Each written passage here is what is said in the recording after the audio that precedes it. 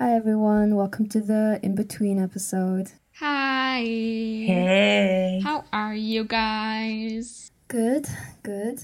As you guys know, I got married. Woo!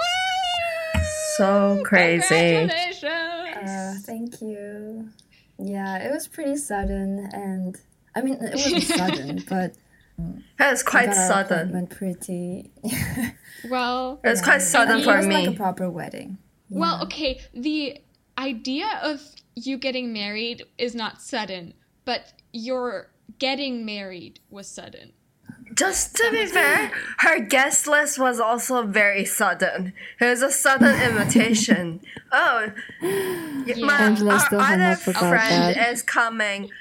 We're open to like friends as well. Do you wanna come? And I was looking that into was I the think thing, okay? Angela has an issue. I think She has an Angela issue, and I think issues. we do need to address it. Otherwise, she's never going to God forgive Spill me. the tea, bless. guys. God bless. Spill it. So I wasn't thinking of inviting anyone because I only knew that I was going to get married on this day 2 weeks before. So I didn't think anyone would even come or be able to attend. I knew my parents could make it because they're my parents, but I didn't think anyone else would be able to on such short notice because that would require them to fly to Hong Kong. And you guys not being in Hong Kong, I didn't even, think about asking because I didn't think it would be possible. But I did tell all my friends, okay, so this is going to happen, just so they're not shocked when I send them some photos. And then lives right across the border, and she just said, well, I could come if you don't mind. And then I said, yeah, of course, I don't mind. And then she came. How do you feel? Do you feel different? I didn't think I would feel different, but I felt a little different after the fact. Now I'm used to it and it doesn't feel that different anymore, but right after, it did feel like you suddenly have more responsibility in a way. I suppose we're now seen as officially family.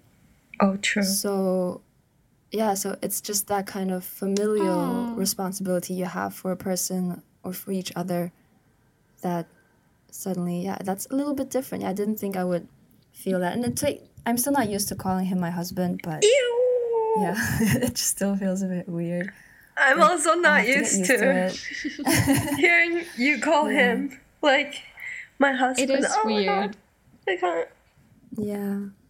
I think part of it is also like we've known each other since we were like really young, like not adults young. And in a way, like we kind of get stuck in that.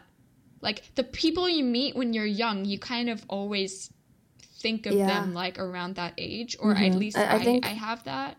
Have it too. Where like, oh, we played together when we were teens and we still have that dynamic. Like that didn't change. So it's like these two images in our minds, like one is like, okay, we're still the same teenagers we were, but on the other, like time has passed. And to be fair, like we never have like super adultish conversation or anything. Exactly. And then now it's like suddenly... I think that's true. No. We don't talk about taxes or politics. No. I think if you meet us now like separately in our normal lives at work or whatever, we feel like adults, or we, behave like adults. Hopefully. But when we hang out together, the inner child comes out, and so it's a little bit weird for us. But that reminds me of something. It's already been a while since this happened, but I was at work one time and I was working together with a coworker that I hadn't really worked with before. Like I had seen her, like I talked to her, but when you're like working together, you have more time for conversation. And so somehow we got on like the topic of her family, and then suddenly she turns to me like, how old are you? Like 17? And I'm just like, I'm 25. I was like, thank you for telling me I look so much younger, but also like it's been a while since I was 17. Fair, though, she thought I wasn't even you done look with school very yet. young. Oh, thank you. I think that's another thing about all of us, though. We look young. We act young, we look young. I mean, I think most people our ages don't look old yet, so Well, I mean, some teens nowadays, That's they true. look like they're adults. Like, you look at them and you have no idea how old they are. And then you ask and they're like 14 and you're just like, what the heck? You look like you're that's in your true. People present mid-20s. themselves differently now. That's true. Yeah. Lena's wedding photo reminded me of her like prom photo. Her prom Is outfit. that a good thing or a bad thing? I don't Really? know why. It's like I just can't think. I'm just like, oh my god, high school. Cause I think it's just because I usually don't wear makeup, so and yeah, cause you the only times don't really wear like Yeah. that kind of like fancy like cause that's not really your type. yeah, I guess like Oh, a no. dress and You do But you look look pretty. really pretty. thanks. Woo! Thank you. We're so happy for you. I wonder who's next. Well then, Lena, have you prepared Yeah, anything I mean, else for us? I didn't prepare too for this much, in I'll be between? honest. I just thought we could kind of talk a bit about some stuff we kind of touched upon a little bit in my story, which is the so actually I found the word for it, the actual technical word, because we didn't know what it was when we were talking about it, but they're called incorruptibles. Incorruptibles? Do you have an idea what I'm talking Oh, about? okay. The death marriage? No. No, not exactly, but it has to do with corpses. So remember in the story when the bishop died? Oh, yeah. With where I was like, how come I he? remember that. Because he Saint was like person. Yeah, saint so that's the thing when or something. someone, I suppose, in the holy business passes, and then In the their holy corpse- business. Is that how we're gonna phrase Yeah, I things? mean, not just Christianity, but in other religions as well. A religious person passes, and then their body stays in a good condition. Then oftentimes the belief Yeah. is that they were very holy in their life. At least in Christianity, I think the belief is that they're being prepared for sainthood. So that's why their body isn't decomposing or anything. It's because they're turning into a saint. And that's why those bodies, like, Okay. oh my gosh, this person was so good in their life. And it's a miracle of God, basically. People believe they're witnessing God sort of. Like they have a special Yeah, blessing they or kind of something from earned God. it in a like way. God approves God of what they approves. did. So Yeah. they are becoming a saint, and living people flock to this place or this corpse to get a bit of that holiness. That makes sense. So I mentioned that there was a nun who kind of, let me see. So she passed away in 2019. Her name is Sister Wilhelmina Lancaster, and she died at the age of 70, 2019. And then they exhumed her body, but she looked pretty much like the day she passed away. So everybody was like, holy shit, this Sister Wilhelmina is becoming a saint, or she's approved by God. So right now you can actually visit the church, I think. So it's in Missouri. People go there, they line up, and they want to be in her presence. So we kind of talked about that. Missouri. She still okay. looks the yeah, same. say. Apparently she looks. Yeah, so when they exhumed her body, they were shocked because they thought, they would see, a rotten corpse or a skeleton. But if you look at photos, so you can actually Google it, or let me send you a screenshot or something. Do you know when she died? Yeah, and so when she died in was 2019, exhumed? and she was exhumed like a few months ago or something. So, or just recently. Oh, okay. I was kind of, I don't know why, but oops, I got hiccups. I don't know why, but I assumed that she had died, like she'd already died further in the past for some reason. Because that, like, thinking about it like that, she died in 2019, like, it hasn't been that long.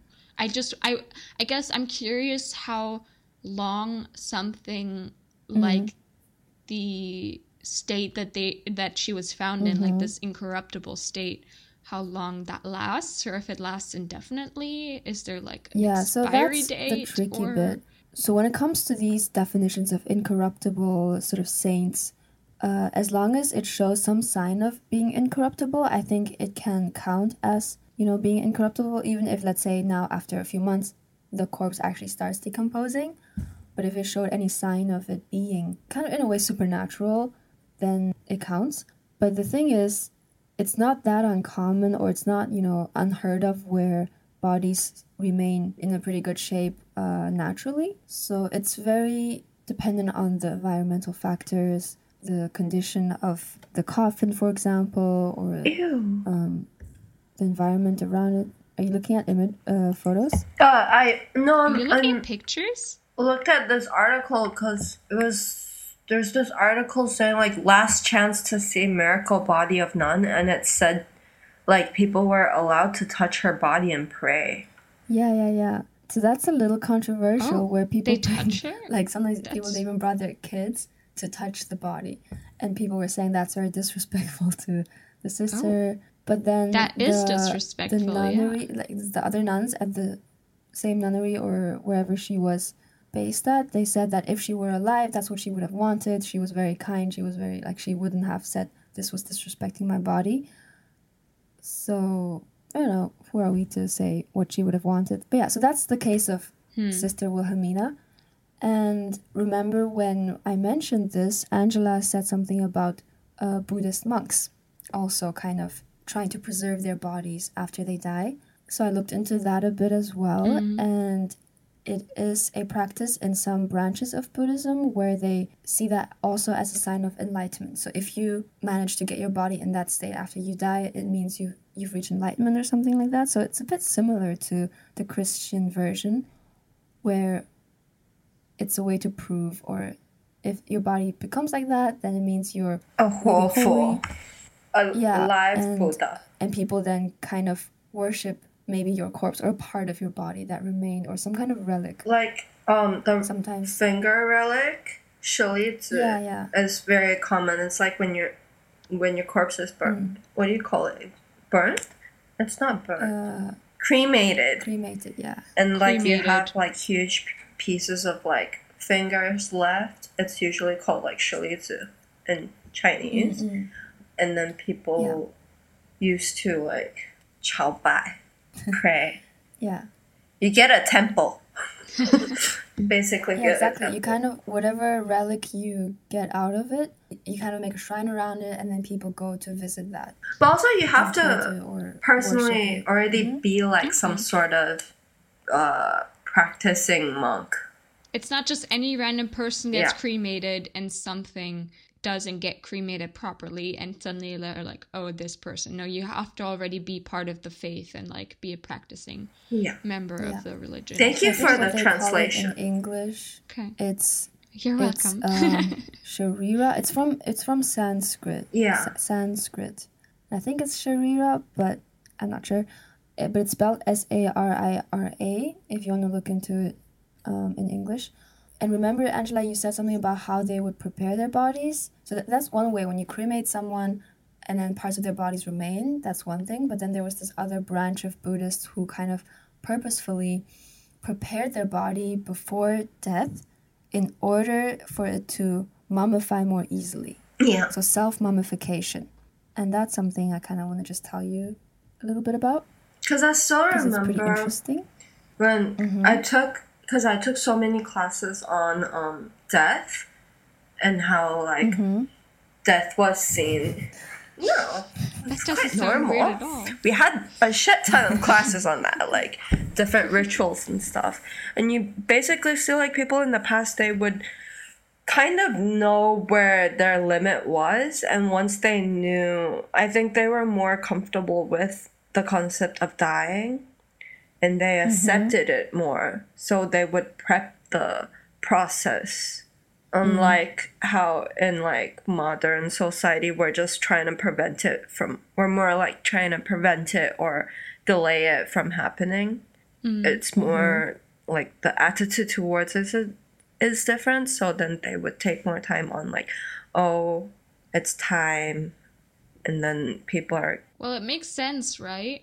Because pretty much all religions, they have this concept of what happens to you after you die. I mean, there's the concept of heaven, there is the concept of reincarnation, and it's basically like, this isn't all there is. Good things are to come after you've lived your life. So I think where there was more emphasis in the past on like religion, when there was less science getting involved as well, it was more just that belief system was stronger in that way. Like, oh yeah, the concept of heaven, like when I die, I go to heaven, or when I die, I get reincarnated, or I go and reach nirvana.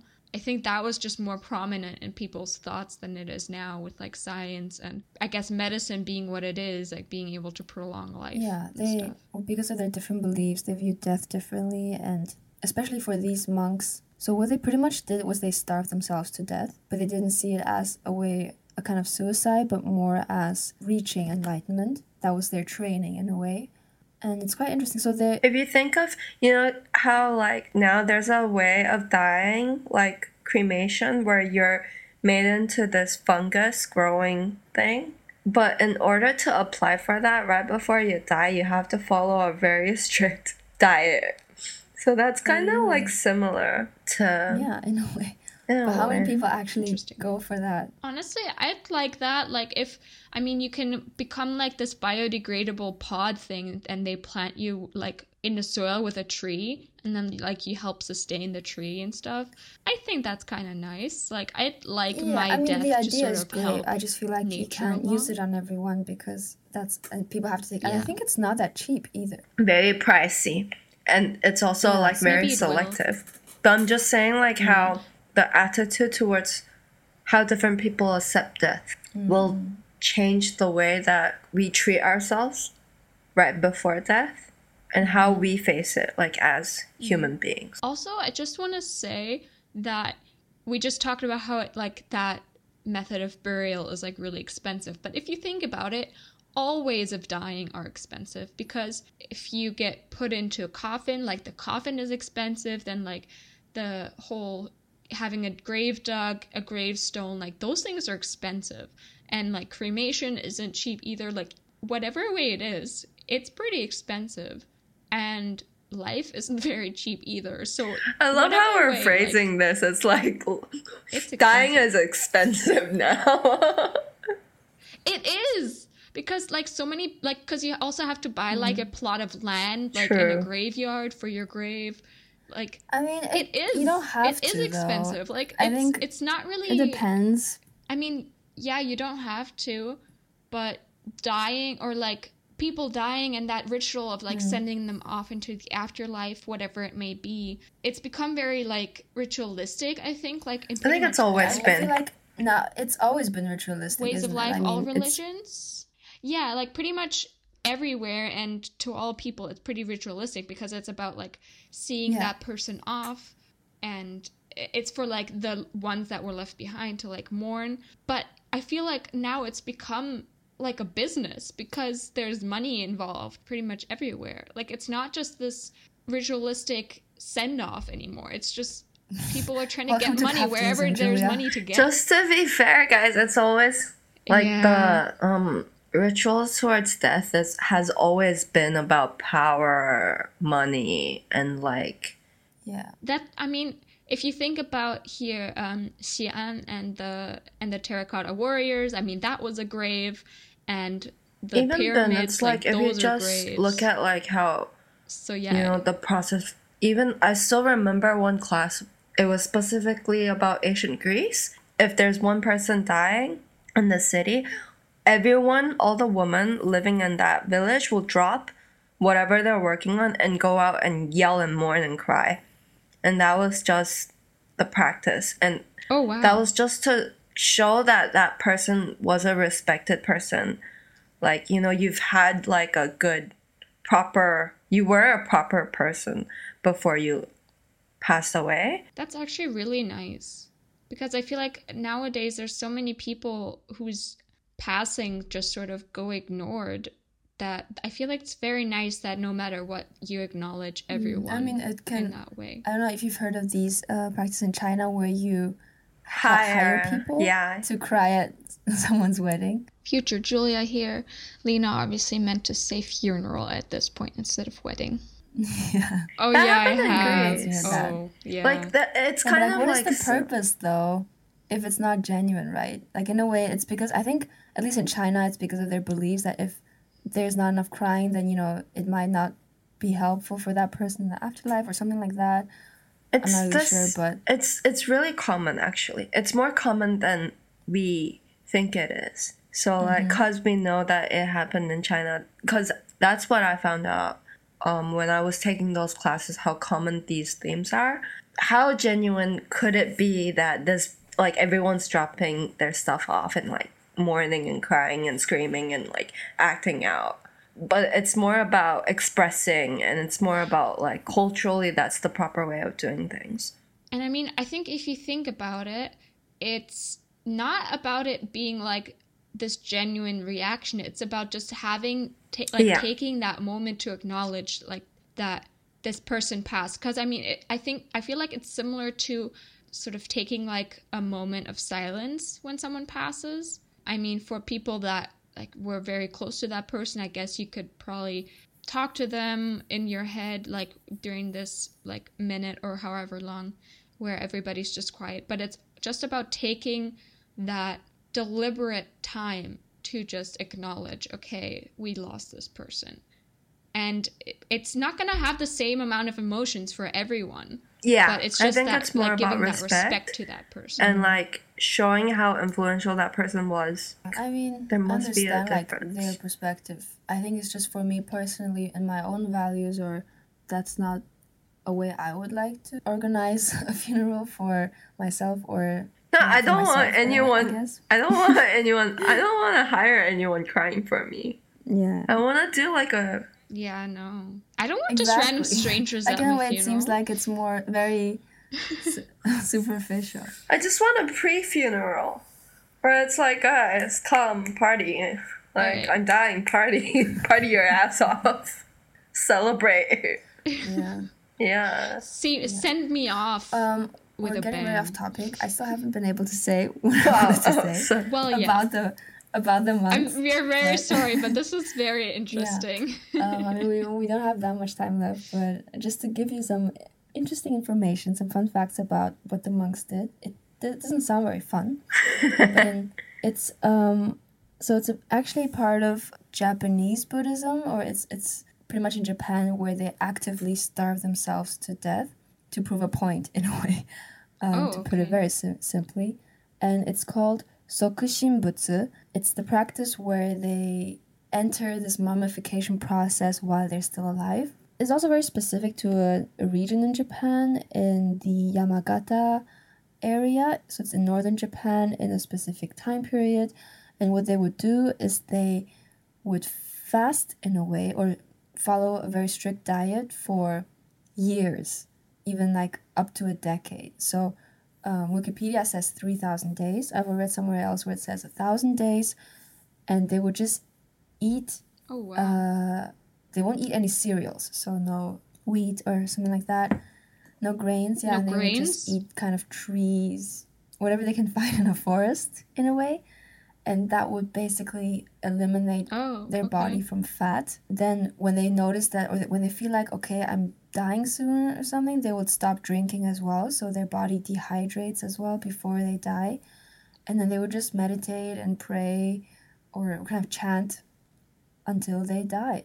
And then because their body's already water-free, dehydrated, and fat-free, it helps, or supposedly helps, their body stay... Odorless, at least. Yeah, or odorless, or not really decay like a normal corpse would.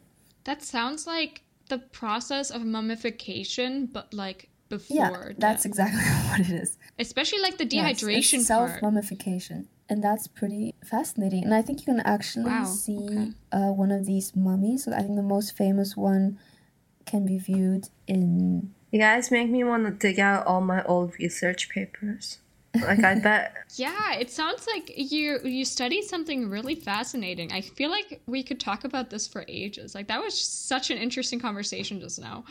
It is very, very fascinating. And yeah, there's a few temples, I think, where you can find these mummified monks. I'm trying to find that one really famous one.